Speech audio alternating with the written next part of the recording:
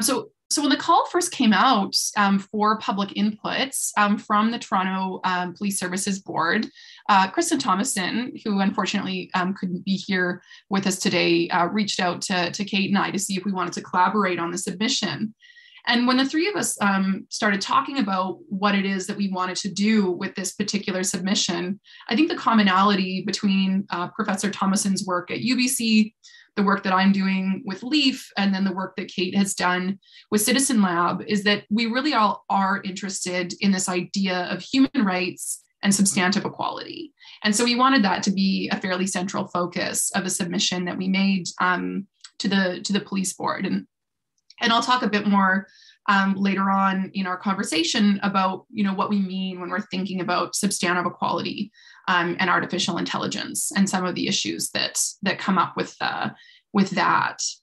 But ultimately in our submission, the main things that we're urging is for the police board to take, to really center their decision-making on precaution, substantive equality, human rights, privacy protections, transparency, and accountability. And in doing so, in our submission, we really encourage them to look to equality seeking groups, people who are experts in human rights, people who are experts in equality, and especially people who are experts in AI, both in the development of this policy and in the future implementation of it, both in deciding when to adopt artificial intelligence, if at all, and also how to implement that. And a major key piece in that is that we wanted to emphasize that, the use of AI in all these different circumstances isn't inevitable. This is always a choice about when to use AI or not. And of course, there will be some AI that police boards will be using. But what we wanted to encourage was really this kind of thoughtful and ongoing assessment about whether AI is necessary to be used at all.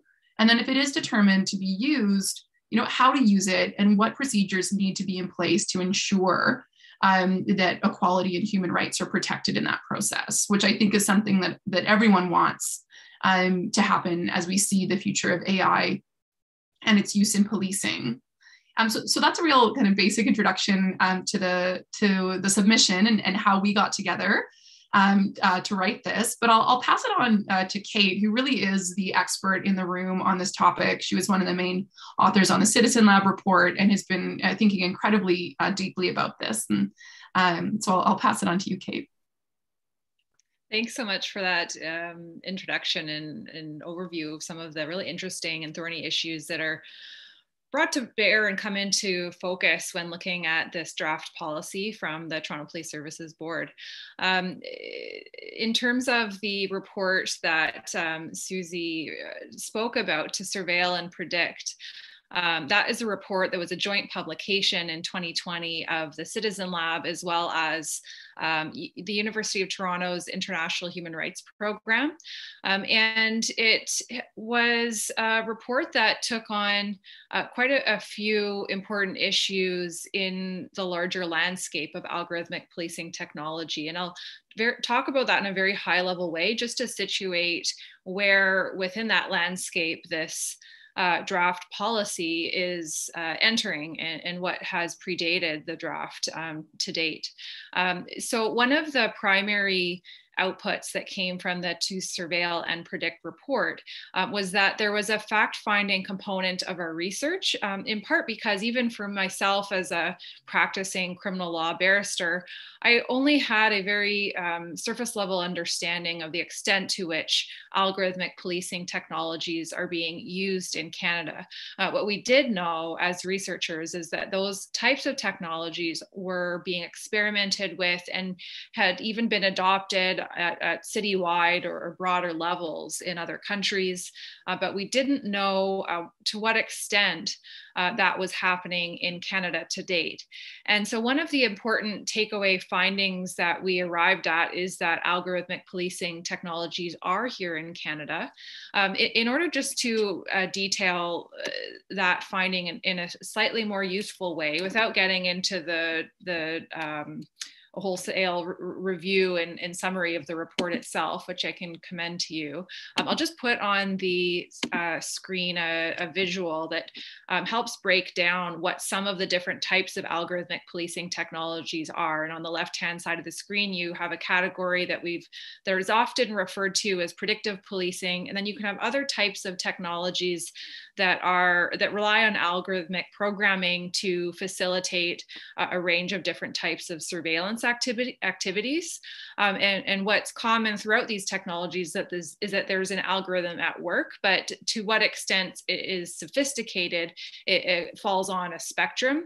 And the ways in which it uses data and generates inferences also falls on a spectrum. And so on the left-hand side, with the predictive policing programs, we have a couple of different types that we know exist in the world. Some are location focused and some are person focused. So by that, we're talking about an algorithm that's designed to attempt to draw generalized forecasts about the future. Some of those programs are designed to try to generate inferences about locations, such as in a city where something is likely to happen. Other types of programs might look at a particular individual profile, or more often actually groups of people that share common characteristics in society, and generate guesses or estimates about what's likely to take place in the future of those groups of individuals.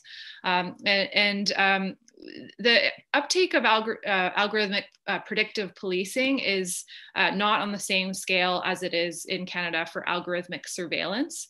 I mention all of this because the Toronto Police Service itself was one of the services that we were conducting research about.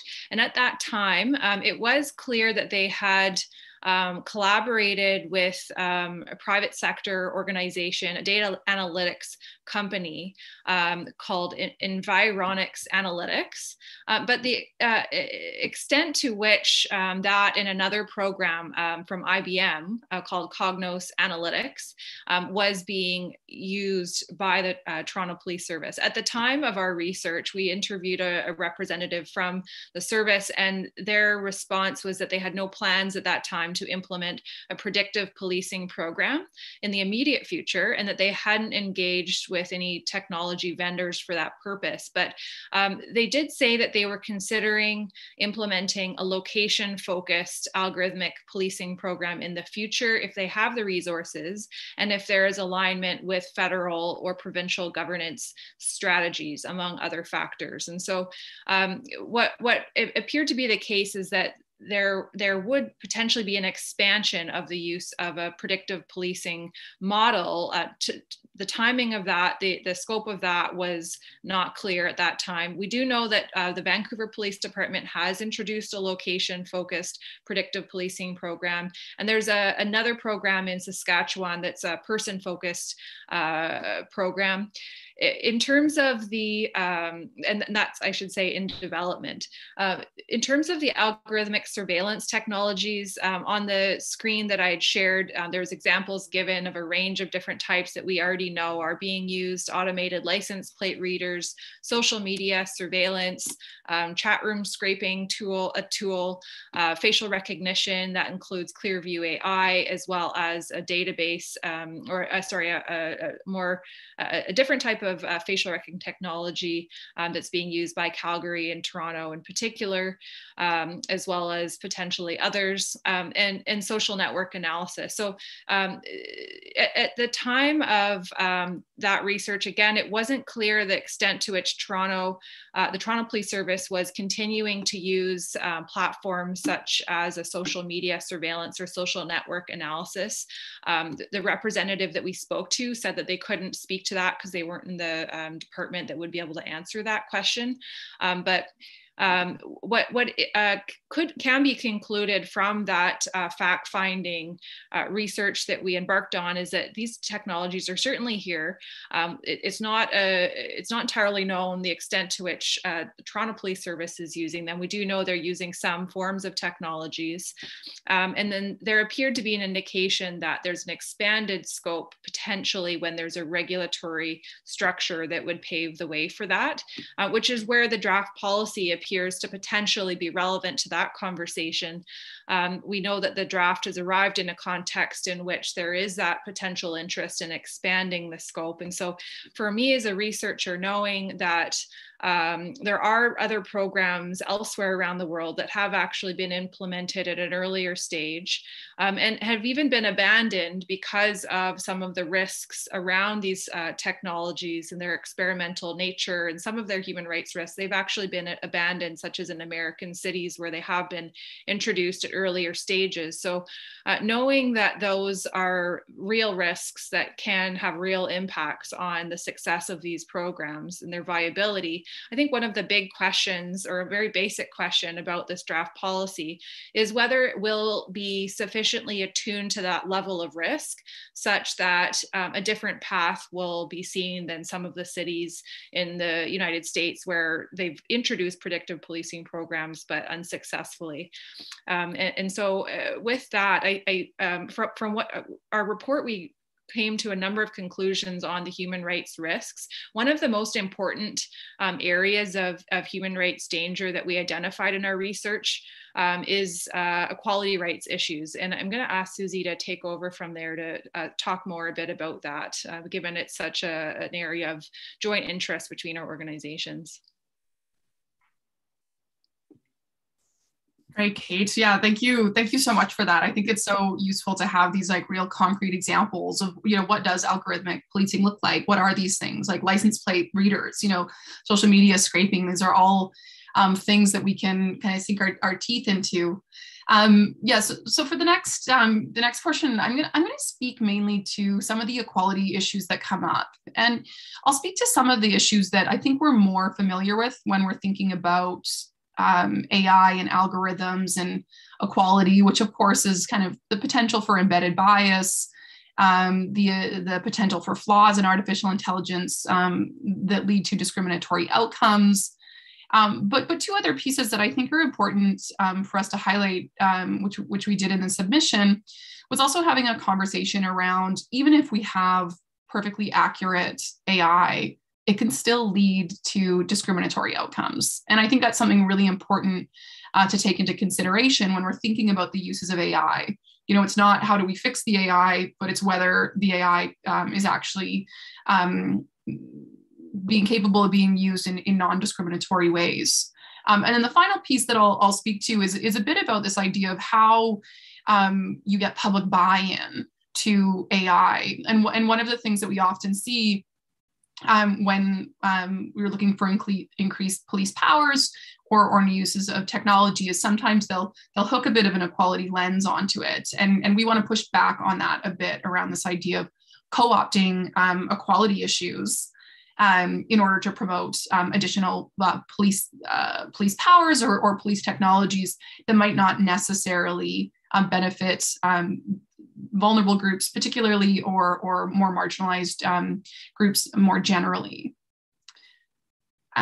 So of course, anyone who's read anything on AI is familiar with the reporting done by ProPublica. We know that AI can replicate and amplify bias.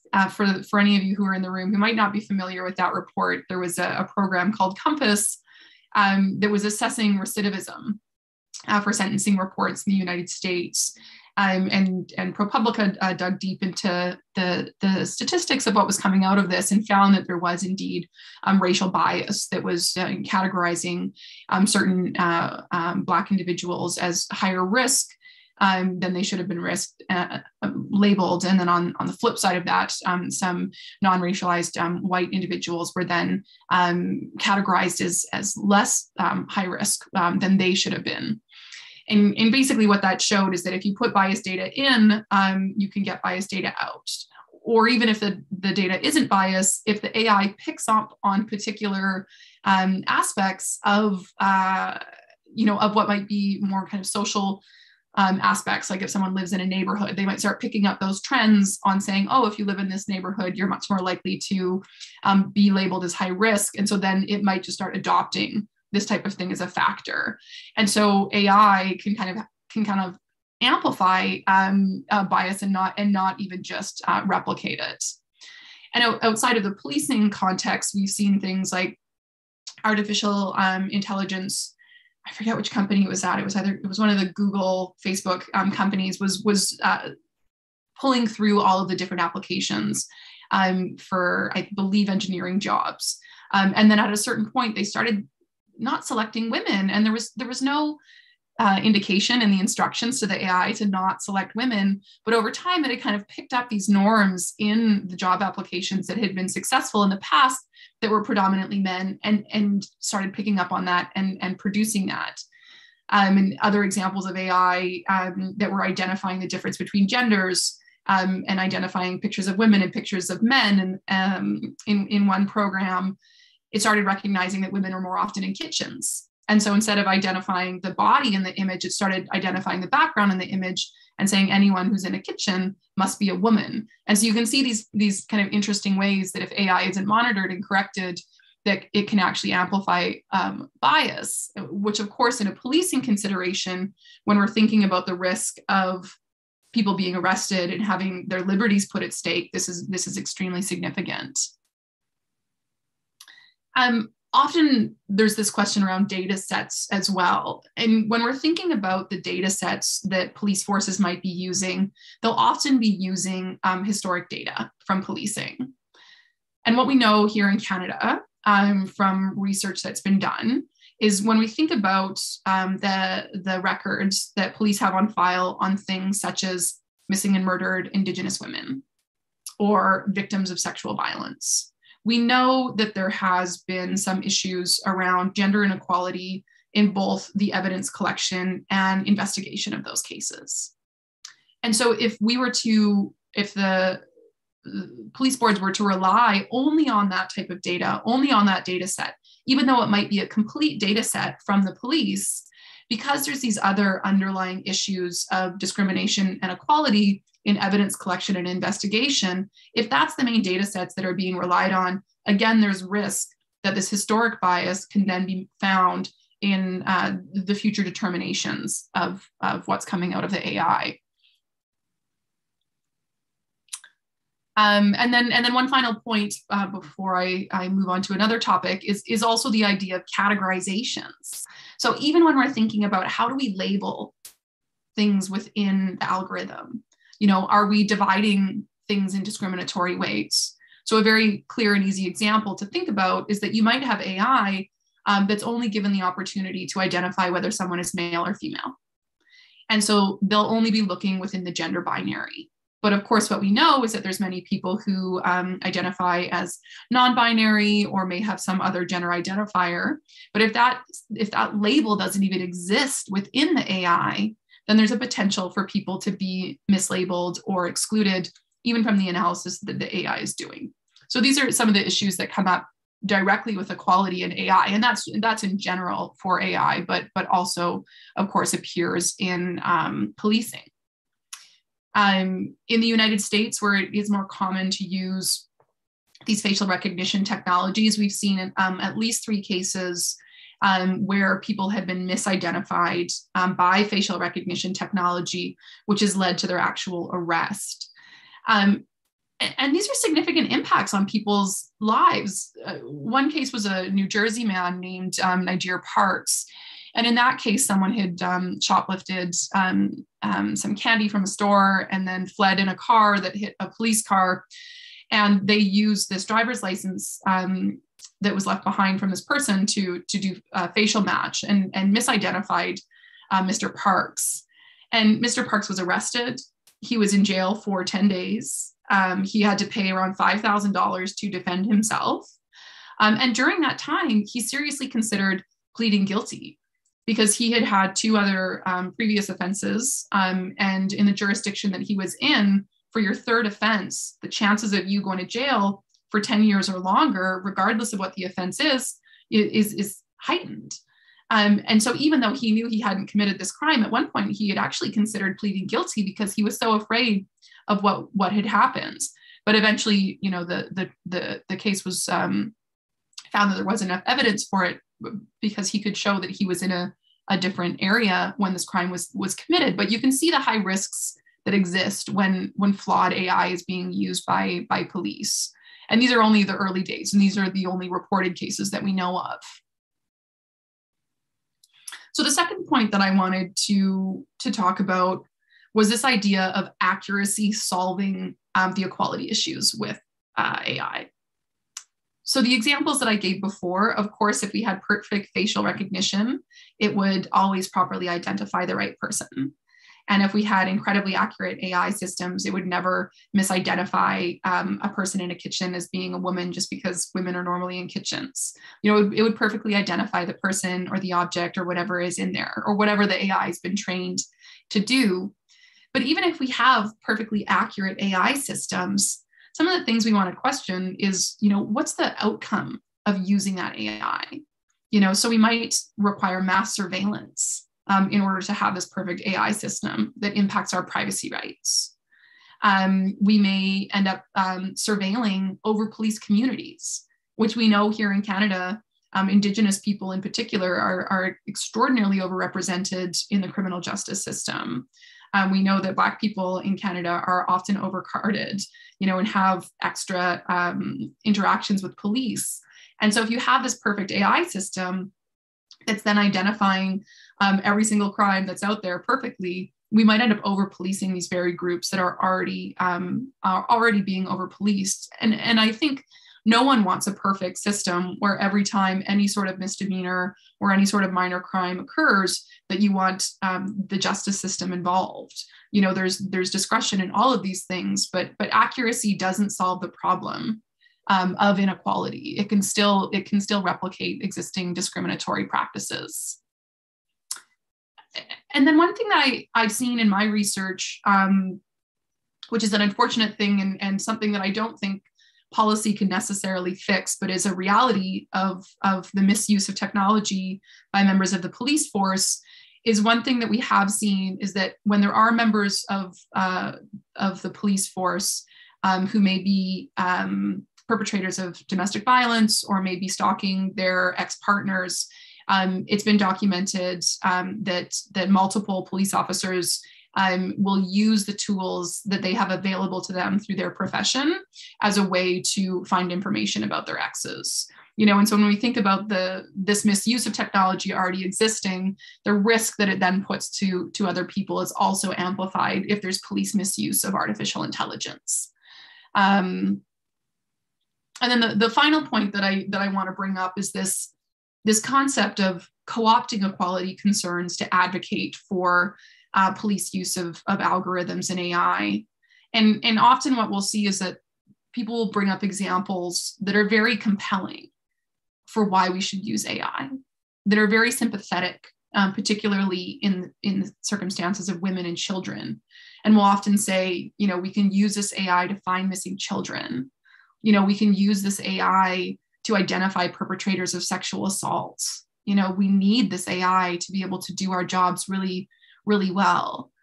And I think one of the concerns there is that it puts you in a position to say either you're willing to accept, you know, all of the AI, or you're not willing to help these really vulnerable people.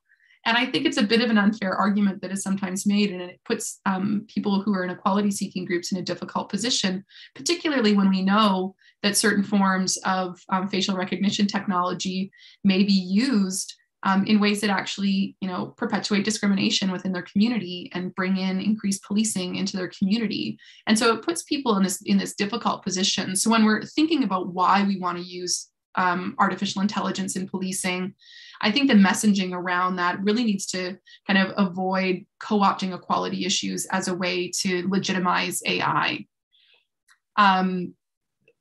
Because the final risk before I pass things back on to Kate too is that if we do that and we say, okay, so for missing kids, we need it. because we always need to find missing children. And it's so important that we can use this technology to identify children in these images and go find them. But then that gets approved. And if that gets approved, then there's the potential for scope creep. So saying like, okay, well, if we're already using it here, can we just use it a little bit over here and then a little bit over there? And then there's the potential for it to kind of spread and be used in other areas where maybe it may not make as much sense.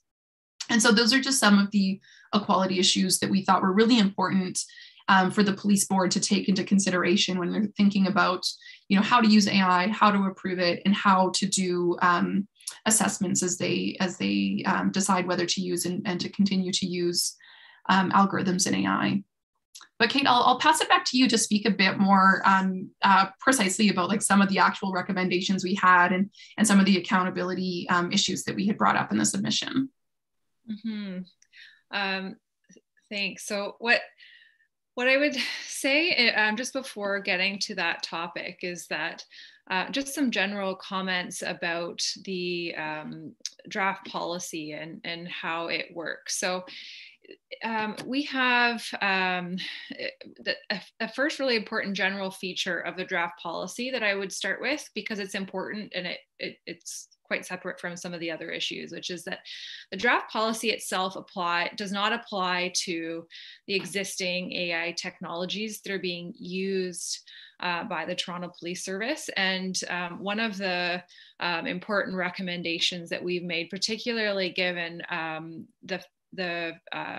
what it has been learned about what is already being used by the Toronto Police Service, including notably facial recognition technology and some of the other platforms where we know less about how those platforms are being used. It's so important that we have, if we're going to have an important policy document that puts meaningful guardrails on risky technologies, they should apply uniformly to all of those technologies, including the ones that have predated the draft and when it may come into force. The other important overarching feature of this draft policy that I think is important to understand, and I don't actually have access to the chat, but if you haven't found the copy of the draft policy yet, it's published on the Toronto Police Services Board website, and you can access a download of the draft as well as sort of a basic primer on what their consultation process has been so far. If you Google that, like the TPSB and AI, you should get that pretty quickly. But I'll just explain one of its architectural characteristics, which is that it creates a number of categories of risk for AI technologies, and it sets out a kind of cascading array of rules that would apply depending on whether the proposed AI technology would fall within a high risk category or a minimal risk category. And that's because, similar to what I was talking about, the sort of spectrum of technologies out there, some technologies are truly non-risky. They're sort of the basic word processing tools that we all come to know and rely on heavily, and they don't have any meaningful nexus to potential human rights impacts. So this creation of sort of a categorization scheme of risk is not a first within this draft. There's other models that do exist out there that are applicable to AI policy that also have a risk categorization structure. So one example in Canada is that all federal government departments who use AI programs have to comply with a directive that's applicable to all uses of AI at the federal level. And there's a number of risk categories with accompanying rules depending on that increase in severity depending on the level of risk at stake. Similarly, there is a draft policy that the European Union Parliament has put forward earlier in 2021, where you have a categorization structure with an accompanying set of rules that apply to each of the categories. And I think one of the important things to understand about that structure is that it can be very promising, and that what it can do is it can help move away from essentially a game of whack-a-mole, where you essentially wind up retroactively having a sort of endless series of new technologies that come into the scene, and that you deal with them in hindsight after lessons have been learned, after they've been used for a number of categories, a number of years, and they're being challenged for the first time in court by individuals who've been affected by them years after they've been introduced at a broad level. And so one of the problems in charter and human rights practice in Canada that we've seen in the justice system is often that you have sort of a piecemeal recognition of human rights rules that apply to very specific types of technologies. And then when it comes to new technologies that are modified in some technological way, but are similar in principle to the human rights risks that are at stake when these rules are imposed by the courts retroactively, that there in practice seems to be not sufficient linkage between the lessons that have been learned with respect to other technologies and applying them more proactively to the next technology that comes onto the scene. And that is a completely suboptimal way to go about the regulation of technologies used by police services, because there will always be new modifications. We need a set of rules that will work ahead of time as opposed to retroactively. And so by creating risk categories, it can result in the proactive identification of patterns such that you could foreseeably have a set of rules that provides guidance ahead of time, and some of those human rights risks are prevented. What we've recommended building on that risk categorization structure, though, is that that structure be improved upon in a couple of ways that we've identified in the submission. Firstly, we recommended that there be a prerequisite requirement that all AI systems meet minimum prerequisites of reliability, necessity, and proportionality. And so by setting a common and principled goalpost, it makes it very clear what each technology should be measured against, and sort of the principled prerequisites that human rights and AI researchers have identified as being a common theme to prevent against human rights risks. And we've also said that in creating the different types of risk categories, we recommend that those categories be made broader, and that they create the proactive identification of certain types of risk. Because right now, as the draft policy is presently worded, while you do have different types of categories, they're largely illustrated by giving examples. So in that regard, it's sort of somewhere in between the whack-a-mole model, which I've talked about as being suboptimal, and the idea of creating a recognized set of risks that can be common and analogizable between technologies without focusing too much on their nitty-gritty specifications. So rather than looking only at hypothetical types of technologies that would fall into the risk categories, we've drawn on some of the other models, such as in the EU, which uses factors such as the potential for that technology to impact upon a human rights protected interest. So the more proximate the technology will be to human rights protected interests, like equality, like privacy, like liberty, the risk level of that technology must go up inherently. Similarly, one of the important factors that is included in the EU model, which I think that we've submitted should be incorporated here in the Toronto draft policy, is that recognizing where there's a potential for a power imbalance to exist between the police service and the the individuals and communities who are likely to be affected by the technology. If they're the greater extent of that power imbalance, it should be identified as a risk factor. Similarly, if individuals and communities are unable to opt out of being assessed by that AI, it includes that again increases an access to justice issue. And so that is a sort of one of the areas of reform that we recommended be adopted, so that that risk categorization structure has a greater potential to be a meaningful guard against human rights dangers before they happen.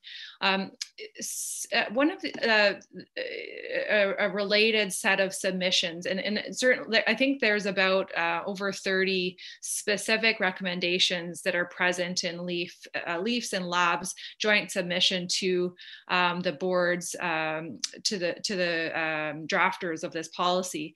I won't go through all of them in detail, but I'll continue to talk about some of the groupings of these recommendations. One of the major risk factors that we've seen in real life examples where these technologies have been used abroad is that a lack of training and resources within police services is a inherent risk factor. This is in part because AI itself is a very complex and interdisciplinary realm.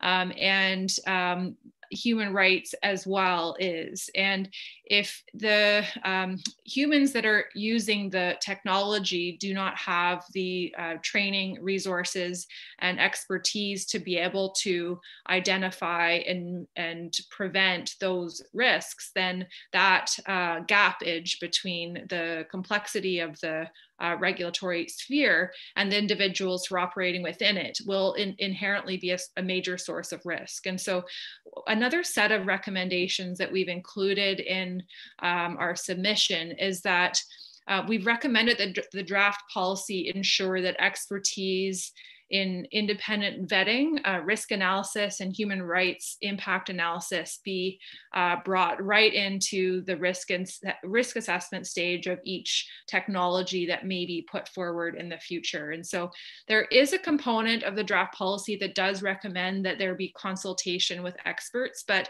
it's more at the level of creating the set of procedures that the chief of police will follow when assessing these technologies. And we recommended that actually be incorporated directly into the technology specific assessments that this draft policy contemplates, because of the inherent complexity and interdisciplinarity of these this range and world of technology that is out there.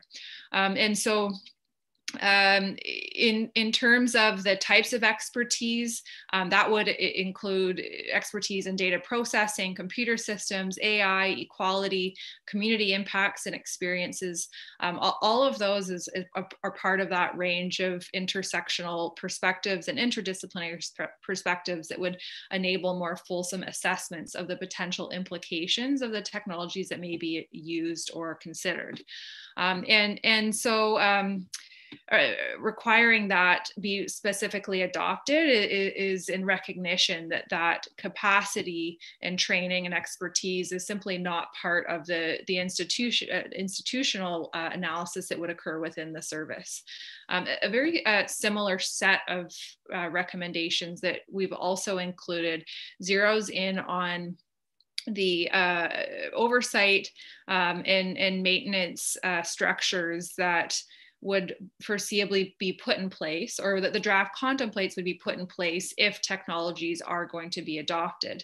And so the present draft of the policy would require that high and medium risk technologies be reviewed by the chief of police every 5 years for analysis of whether or not the technology should still be used.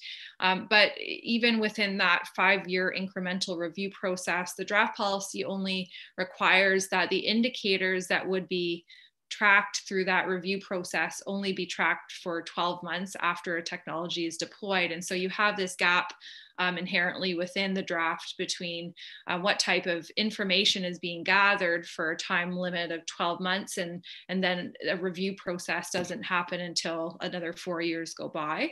And so we've recommended that the scheme be reformed in a number of ways regarding maintenance, oversight, and auditing. Firstly, we've urged the Toronto Police Services Board to recognize that all high and medium risk AI technologies would need to be monitored ongoingly and indefinitely. I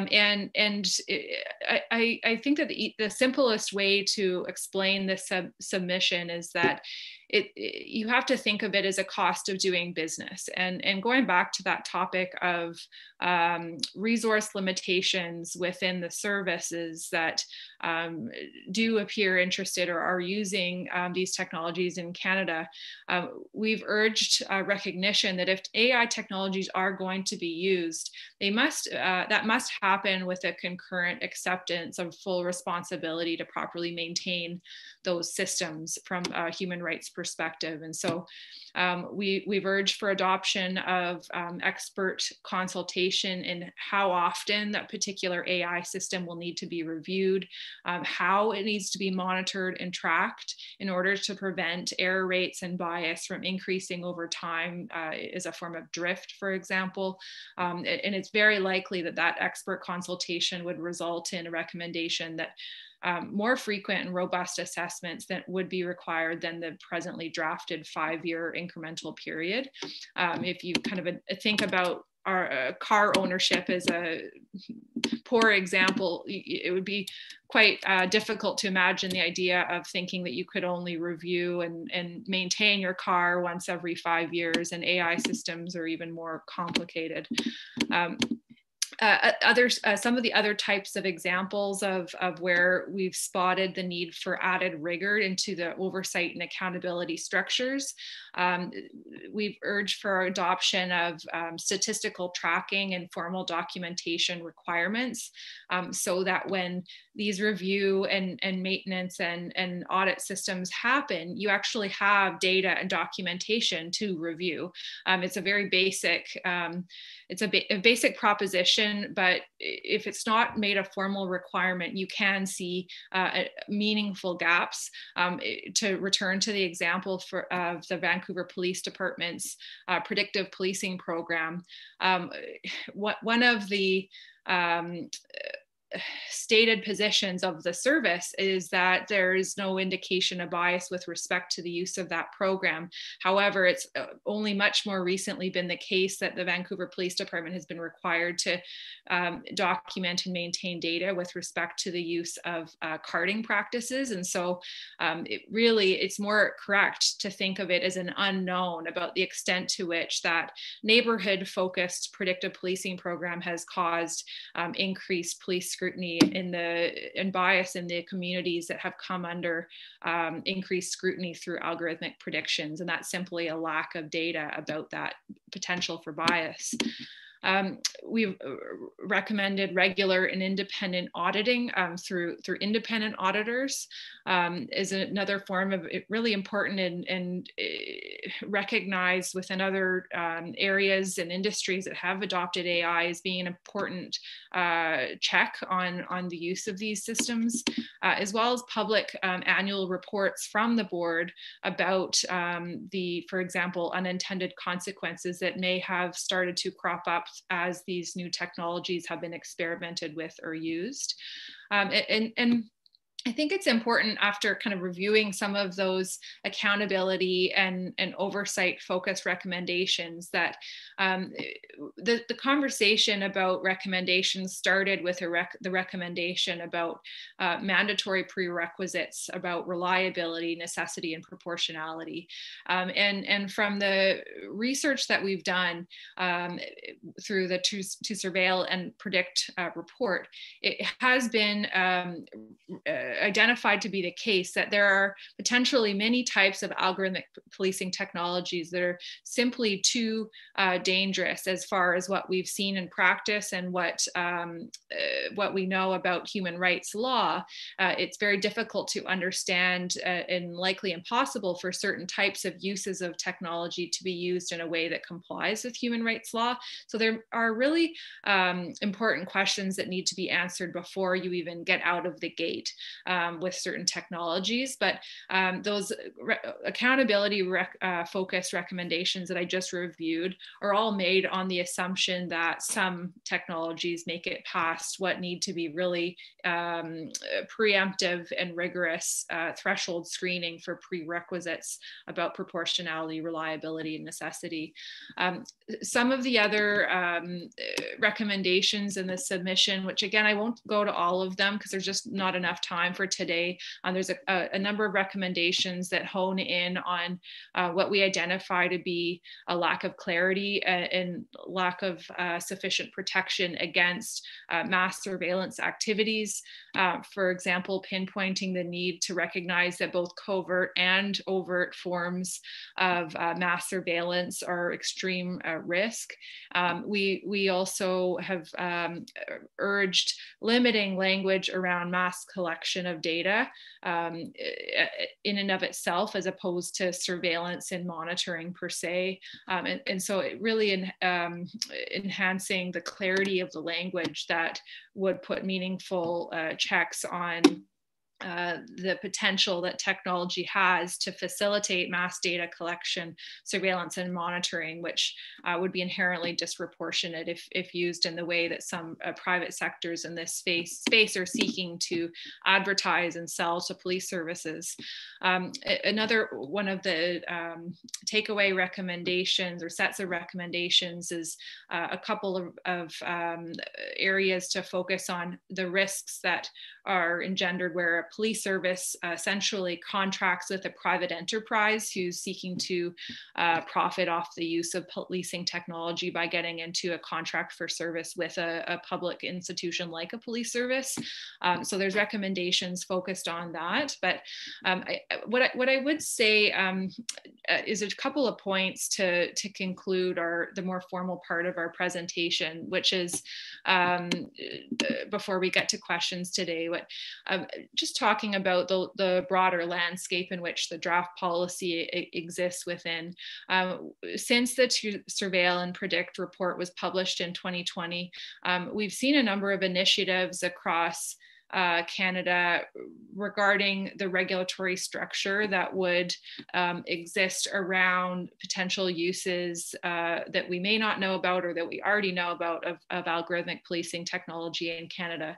And so one of the thorny issues that we wrestled with as researchers in producing that report is thinking about what is the ideal form of regulation when it comes to risky technologies such as those used by police services. And one of the particular challenges in Canada within its system of government is that police services exist in a number of different formats, both at the city level, national level, provincial or regional level.